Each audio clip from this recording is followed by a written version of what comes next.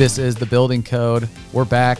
Third episode in a row, Charlie. Third episode, they somehow, for some reason, brought us back. We're just going to keep going until they say we can't. Until somebody kicks us out of this studio, we will be permanent interim co-hosts of The Building Code. This is getting quite the title. We're the assistant to the senior manager of podcasts, and we report to the executive podcast. Chief executive podcast strategist producer.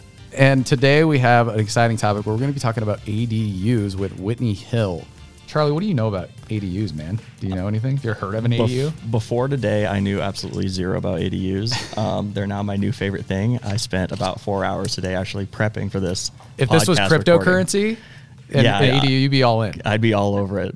But we have Whitney Hill here with Snap ADU, one of the premier ADU builders in the nation, specifically out in San Diego. Whitney, maybe tell us a little bit about yourself, kind of how you got to be where you're at right now.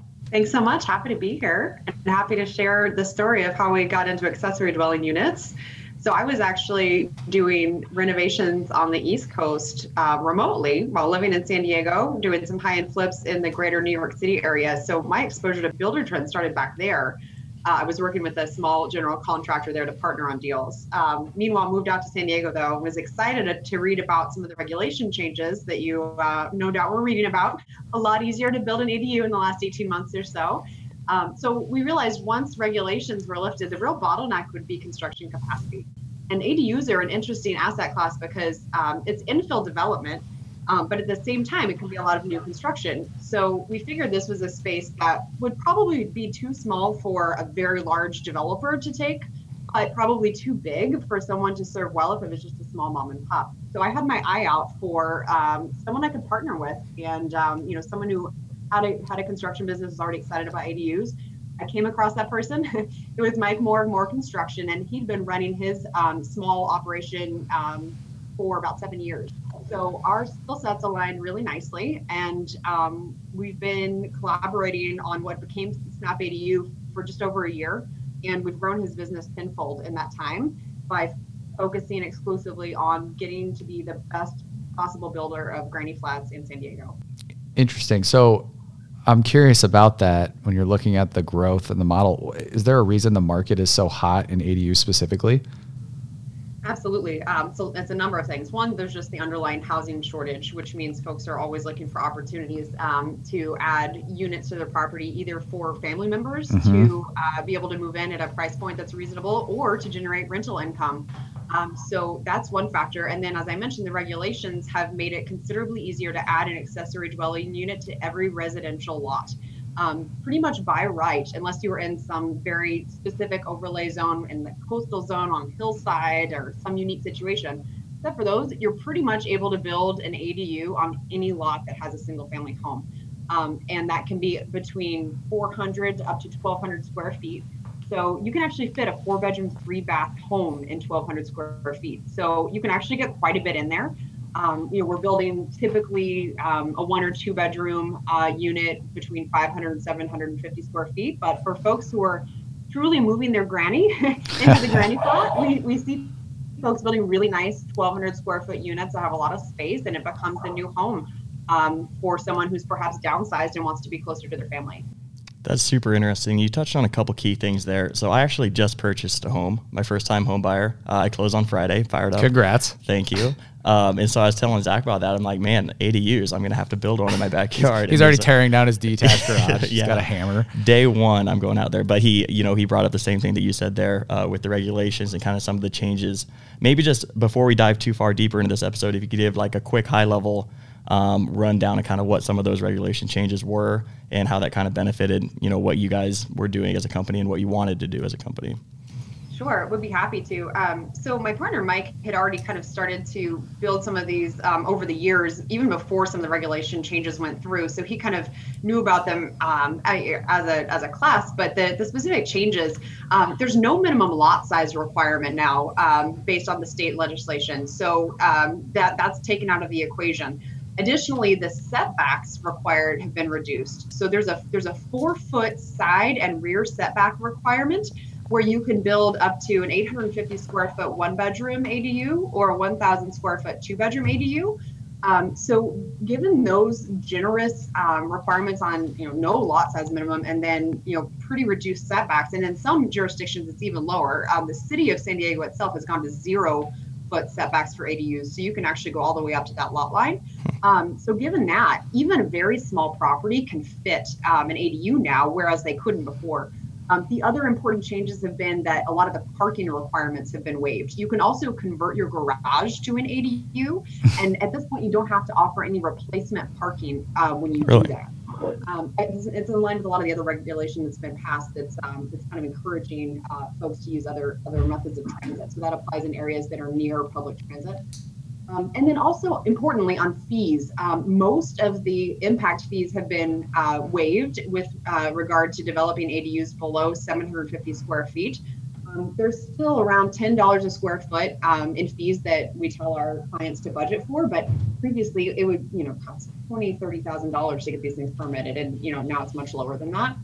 And then finally, a lot of the local control and HOA control has become less of a factor. So the state regulations override a lot of what the local government can say no to. So that's making it possible to build ADUs where it just wasn't even a consideration before. Interesting. So is this a trend in San Diego that a lot of builders are following, or are you guys kind of the pioneers out in the market? I'd say a lot of builders are doing this. I would say we have really gone all in on it. This is all we build at this point. A lot of folks will have an arm that does accessory dwelling units, or might partner with some of the feasibility companies that will look into what you can build on your property. We felt there needed to be an integrated solution for a design build contractor that could take someone through the entire process. Because frankly, we were seeing folks get things designed that were too expensive to build. So our background, given Mike's history with more construction, is in custom homes. So these are, we know how to build quality products, and what we've really been honing over the last 18 months is how to deliver a quality product that's somewhat standardized so that we can realize some economies of scale and offer a better price. And more importantly, with COVID now, also avoid some of the stockouts and supply chain issues. So we're trying to standardize the windows, doors, even standard shower inserts to make sure that we're working with our suppliers to know which stock keeping units are always available, or at least mostly available. Right. So that's an interesting combination that you kind of touched on there with the custom home building background and kind of trying to standardize some of that processes over the past 18 months, as you mentioned. What does that kind of transition look like? Where's Snap ADU at now? Maybe just like, how many jobs are you doing? How many employees? What's kind of like your team structure and setup look like? Sure. At this point, we are signing 6 to 8 contracts a month. So we're on track to build 75 ADUs in the next 12 months. We have 30 live jobs right now. Wow. And it's not an overstatement to say this would not be possible without Builder-Trend. Hey, we didn't even ask her to say that. Unpaid ad. You didn't have to. I promote Builder-Trend all the time. Heck yeah. We love that. So I'll kind of give a quick history of how we evolved, because I think that's always something that's like ambiguous when you're thinking about what to do with your project management. Who do I even hire first? How do I structure this? Yeah. So when we joined forces, Mike's construction company was himself, his main project manager, and then a field crew of 4 framers and finished carpenters. And then when he and I joined forces, we immediately brought on a dedicated head of sales who handles all of our inbound leads. And then we also very quickly brought on a head project coordinator who, as soon as jobs are converted, as soon as leads are converted to jobs, shepherds that process through until we're ready to build. So then we hired 2 more project managers. So today we have 7 employees of Snap ADU plus our field crew, and we rely heavily on independent contractor labor for things like marketing, HR, finance. So we don't bring those in-house. We partner very closely with the right contractors for that. So just to recap on what our structure is now, we have Mike and I are co-founders. He's now heading up finance and field ops. I'm heading up business development and operations. I have then sales and project coordination reporting to me. So that's our sales manager and our head project coordinator. And then Mike has his 3 project managers reporting to him. So we've been able to scale without really scaling our W-2 workforce, you could say. Right. Because as we've started building out our systems in Builder-Trend, it's forced us to develop repeatable models which can then be handed off to them to kind of, I guess you could say, cheaper labor, frankly, because once you have the playbook, you can look to something like Upwork to find independent contractors to just run those processes for you. I'm like tearing up over here. Yeah, I know. Just how beautiful your processes are. I mean, that's what we talk about a lot at Builder Trend when you're talking to our reps and stuff. It's like, how do you outline your business? How do you, like, who reports to who? How do you do the handoffs? And I know obviously a lot of companies are successful in doing that, but hearing how you were a really small company and you've grown so quickly, it just shows you the power of like laying out those procedures can go and helping even just beyond software, but business processes. That's just absolutely incredible. Thank you. And I think you hit the nail on the head that from the beginning, we were thinking about what that growth would look like. You know, at the beginning, it felt like, why are we building this massive, cumbersome system when you could just email somebody, right? Because Right. at the beginning, you can handle it all. And then, you have to think ahead though, that like, we couldn't take this up 10x or 100x doing it like that. And we kind of had that mentality from the beginning. Yeah. So like how much of your, like what percentage of your projects, I guess, would you say are templated out and kind of rinse and repeat? Or what are some of the different kinds of ADUs that you're building? Because obviously Builder Trend has, the template feature where you can go through and get a lot of that stuff pre-input and just kind of copy and paste to different jobs. Would you say that's something you guys are kind of taking advantage of? Or is each one a little bit different there? We're 100% taking advantage of templates. At this point, our job stand-up process is not handled by our project coordinator. It's in our back office support is what I'll call it. Right. And we actually utilize. I love this that we're able to do this in today's world. Our back office support is in Ukraine, so they're working overnight to do things like job stand-ups for us. So that's 100% just copying over a template that has a linked schedule, all the purchase orders, the owner invoices, the to-dos, everything is coming over. Then our key team members review what's actually in there before it's released to a subcontractor, before it's released to a client. So we're focusing our team members that are actually W-2 employees of Snap, we're focusing their efforts on those high value interactions. So if it's a repeatable task that you could basically do a video to explain to someone and someone can follow that procedure, we aren't doing that.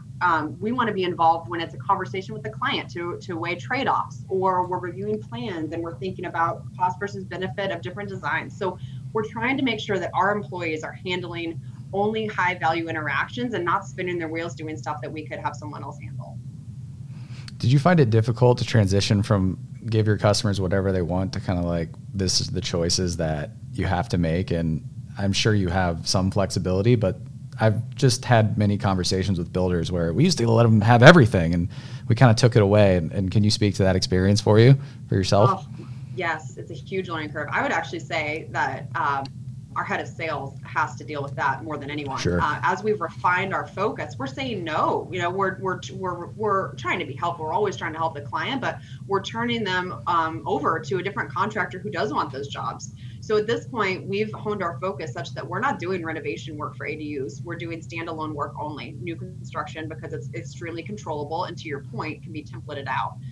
With the garage conversion, there's so many variables because you're dealing with existing construction, an existing footprint, and there's just too many unknowns and too much hand-holding. However, there's some contractors here who love those jobs, so we are very happy to send those over to that contractor. So that transition, at first it feels limiting to set those kinds of boundaries. It feels scary because you're turning away work, right? Who wants to do that? But at some point, once you really refined what your goal is and who your target client is, then you're refining the message that resonates with those leads, and suddenly it's a much higher it's a higher quality interaction, so that we're probably seeing fewer, we're probably sending out fewer proposals, but our close rate is much higher, right? Because we're really, serving those clients that we want to be serving. It's a good product for them, right? But knowing where to draw that line on custom versus standard is something we constantly debate, weekly, maybe daily. And so we'll, continue to review those as a team, trying to make sure we have the right players in the room to take into account the sales perspective, the build perspective, the design perspective, to really just hit the sweet spot of almost like a semi-custom model, because it's totally reasonable and, expected. Clients are going to want to have some customization. Right. So how can you make it easy for them to make choices within a constrained set of options? Yeah, it's so funny to hear you talk. Like Zach and I talk about this all the time, is like, businesses that we talk to on the podcast and then on-site consulting, they face the same exact challenges that we face here at Builder Trend.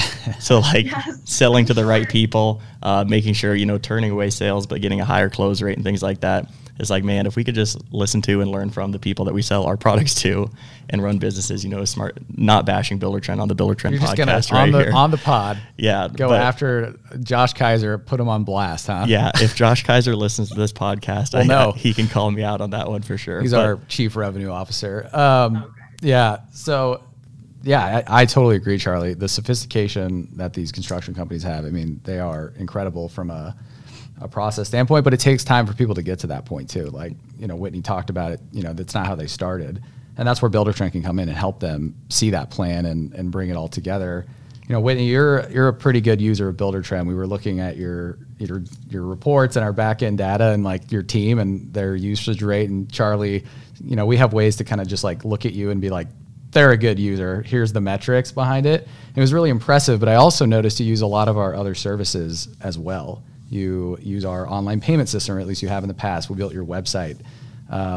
As far as those like added features, those pro services, why did you decide to go with us over, say, another third-party contender? Or is it, was it because you trust Builder Trend, or what was that auditing process? What does that look like? Yeah, I'll start with the website. So in the East Coast flipping business, that was when I first had exposure to it. And frankly, it was like an easy thing to try because the payment model with Builder Trend websites makes it easy to say yes.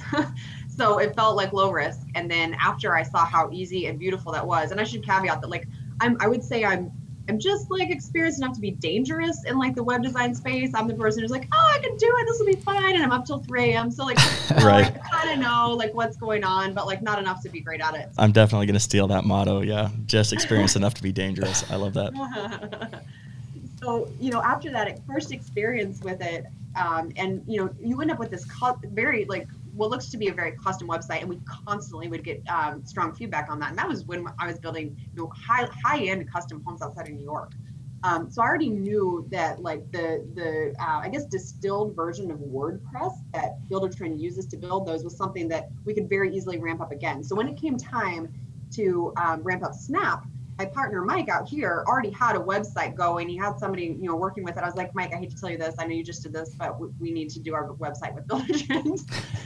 And so luckily he ran with that, and we were very quickly able to get up again like a very flexible but not overwhelming interface. And honestly, I would say almost daily we get comments on how informative the website is, how easy it is to navigate, and from folks who know what they're talking about. As far as usability for us, the integration of the contact form that's part of the website with Builder Trend's lead management system, that's indispensable. So we've now got this flow. We've had a flow. That was the first thing we set up actually was our CRM when we first went live with Builder Trend with Snap ADU. We wanted to automate that flow. We didn't want somebody manually entering leads. We wanted to be able to have full transparency on had that lead been handled. All that's possible with that web integration. So it just cut out immediately so many steps and made it, put it on autopilot. You want to take as many steps as you can out of the hands of folks that are actually going to be managing the process. Automate as much as you possibly can. And so to me, that integration with the website was a no-brainer for that reason alone. So it sounds like your clients are involved from all the way from the lead contact form. I know you guys are taking advantage of the owner portal. Then as Zach mentioned, like the online payments as well. Is that something that you guys are kind of actively pushing for, and kind of what you think sets you apart is how closely you work with clients? Or is that just something that kind of happens organically and naturally with the course of business that you guys are doing? We definitely see it as a differentiator. It's a huge selling point. Transparency is a core value for us anyway, and Builder Trend and enabling our client to see everything that's going on in the job just completely goes hand in hand with that. So the owner invoicing and payments, the app, all of the schedule visibility, the to-dos that we use to interact with the client, all of that, that interaction is set up early in the process. We almost train the client to interact that way. They see that we're most responsive that way, so that we're not getting as many of the one-off calls at like 6 o'clock on a Friday, right? Because they know to go to the app and they'll have the information there. The invoice payments and all that, again, yet another thing that in a small contracting business can feel like a scary thing to let go of, right? If you're someone who's used to cutting your own checks and managing all those releases manually, maybe even with literally a stamp, right? Like that feels like a tangible control. So figuring out how to translate all that stuff into Buildertrend was a big part of what Mike and I worked on, where it's how can I take an existing strong process that's kind of manual, translate that to something that's more automated in Buildertrend and feel confident that there's an equivalent level of control in that. So ramping that up and getting everybody comfortable was a big part of it. But then on the client side, once we already have all that in place, the transparency just builds so much trust because they can see exactly where we're at, where we're trending, what's going to be due when. It just answers a lot of questions up front. You bring up something that I experienced myself, which is getting your team to buy in, and talk about how you did that. How did you build a culture around a software, and what were the challenges you faced that you slowly start to see them come out of that and really begin to conquer and be the great users that you are of the program? In a pretty short amount of time too. Like you guys have only had your Buildertrend account a little over a year now, right? Yes, and it was completely new to the existing Snap ADU team. Had to take their notebooks away. Yeah, that's our biggest competitor right now is pen and paper. The old Excel file. Yeah. Yes. And I mean, I have a sweet spot for Excel too. I think we all do. But like figuring out how basically when you have the realization that you're not going to be able to keep up with the volume in your old system, folks very quickly become adopters. And we've even seen that with our subcontractors. As we've scaled this business 10x, we've had more and more of our subcontractors start like poking around Buildertrend. Like suddenly they're like using more of the functionality. They're asking us how they can submit for payment, right? Like they start to see that too. But on our team, what you couldn't have said it more beautifully. It is a culture of having it in Buildertrend. And when you know as an owner that you've made it, it's when your employees start to ask you, where did you put that in Buildertrend? Right. They start calling you on it when you're sending emails outside of the system. That's when you know that the culture is there. I would say it's like you kind of start to see the matrix, right? Where you can't look at Buildertrend just as a single thread. We often will say it's like a quilt where everything's integrated. And to talk about one part, you have to kind of have this broader understanding. So when we're onboarding new hires now, we spend a lot of time talking about that philosophy with Buildertrend and giving them the overall perspective so they can start to see how everything ties in with the schedule. And it's almost like this thread that moves the rest of the quilt around and all that. So it does take some doing to get people to that point, but the payoff is just so worth it. It's not even a question that it's worth the training time. Right. And that just sounds like you guys are super forward looking, like not only on the ADU aspect of things, but also just the scalability and knowing where you want to go. Like, yeah, maybe you can get away with current processes if you're doing 1 or 2 jobs at a time. But I think you guys said you had over 30 active jobs right now and obviously looking to continue to grow there. And that's just something that's not going to be possible unless you kind of force that culture and force to be forward looking. Exactly. And I think engaging employees in the process development is huge as well, because then they're part of the process. They're giving input. Like it's just so much better that way. And so that's also how you're generating kind of those promoters along the way, not only of, Buildertrend, but of your processes and giving that ownership. So Mike and I are both very big on delegating large chunks of responsibility so that folks have their own areas that they can really dig their teeth into. And I think that also helps with adoption because then someone has a reason to like start poking around, figuring out how this works. And suddenly you have somebody else running with it and you're not in the business. Now you're working on the business, which is where you want to be. Well, I think we're actually up against the clock here as far as our interview goes. Whitney, it was an absolute pleasure to talk to you about your processes, your business, what you do. If you have any advice that you could give our listeners who are out there on construction, on ADUs, on Buildertrend, what would you tell them if you could give them one final piece of takeaway here? I think we'll go with ruthless prioritization, both in your own personal work and in the work of the company. Knowing what your lane is, knowing what you're good at, getting extremely good at that core allows you to then decide where you're going to expand. So I think that's been the secret to our success. We focused very early on ADUs in San Diego. We're, at some point going to be able to expand when we're ready into other markets, but focusing on that core, just prioritizing exactly what you're good at has been the secret to our success. Ruthless prioritization. I love that. I feel like you've dropped some big time one-liners in this interview, Whitney. So I definitely appreciate that. Snap ADU, if anyone's listening in the San Diego area, we'll link the website in the show notes after this. Otherwise, Whitney, thank you so much for your time and all you do to be such a huge promoter of Buildertrend.